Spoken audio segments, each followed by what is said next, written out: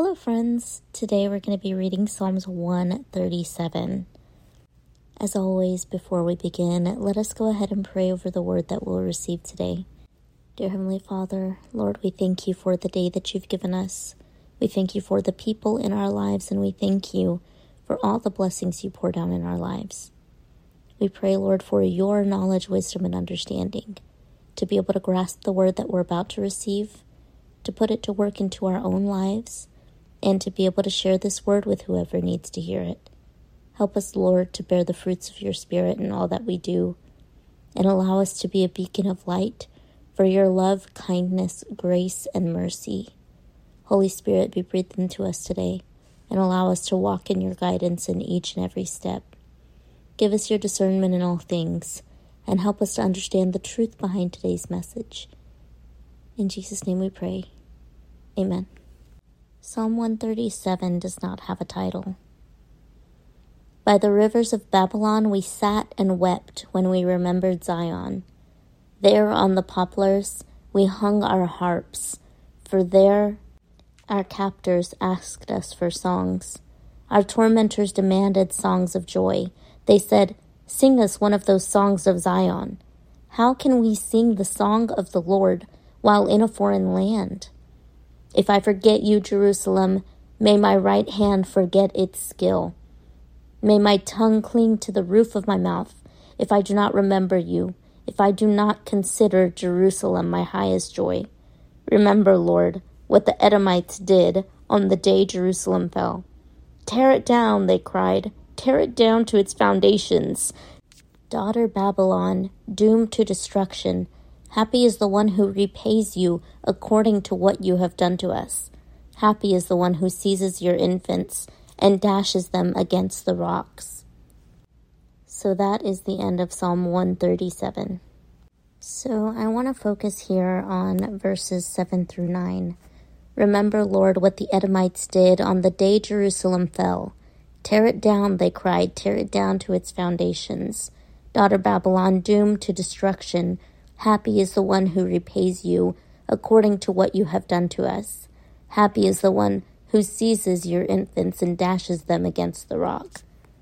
I believe in one of these passages of Psalms, we looked at David saying a prayer to God, asking him to avenge him from his enemies, to smite his enemies down.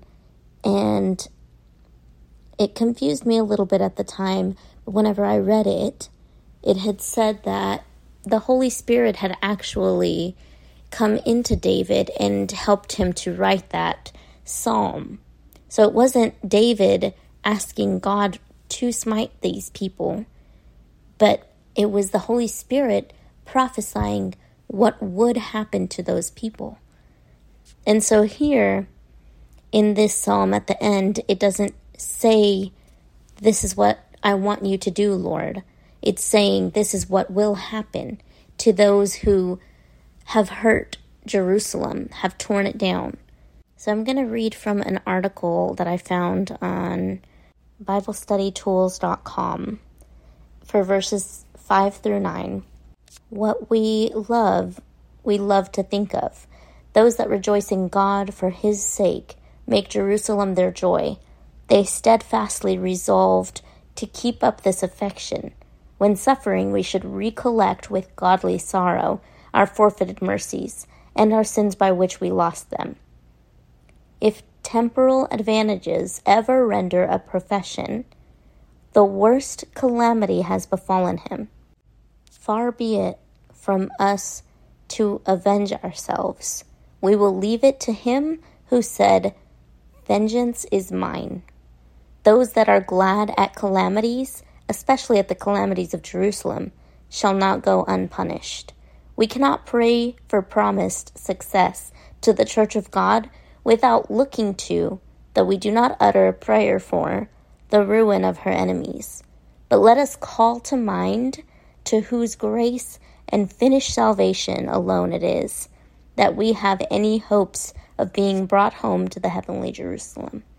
So when you're praying for God to get you out of whatever circumstance you're in, If somebody has put you in that circumstance, God will show it.